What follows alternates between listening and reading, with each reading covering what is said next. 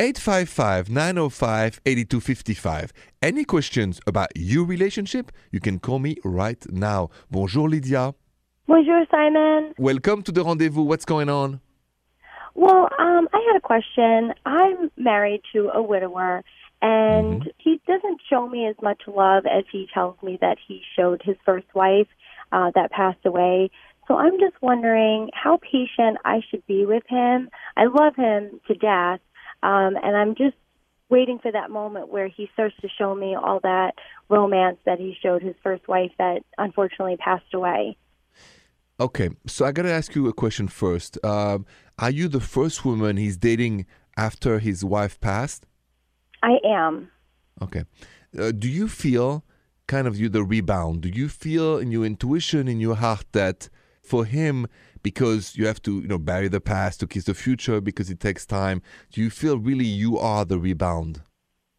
I think part of me does feel like I am the rebound. I'm a very nurturing person and a loving person, and I think deep down that I could cure his heartbreak and bring him back to life with love.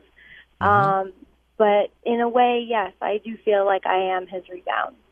So if you feel like you are the rebound, you are the rebound. And so the problem with this is you become like the nurse, right? So you are healing him, you're helping him, you're giving and giving, but you're not receiving as much. There's a lack of return. And that's why you're suffering, and it's going to break your heart. So my advice with this one is to really reconsider the relationship.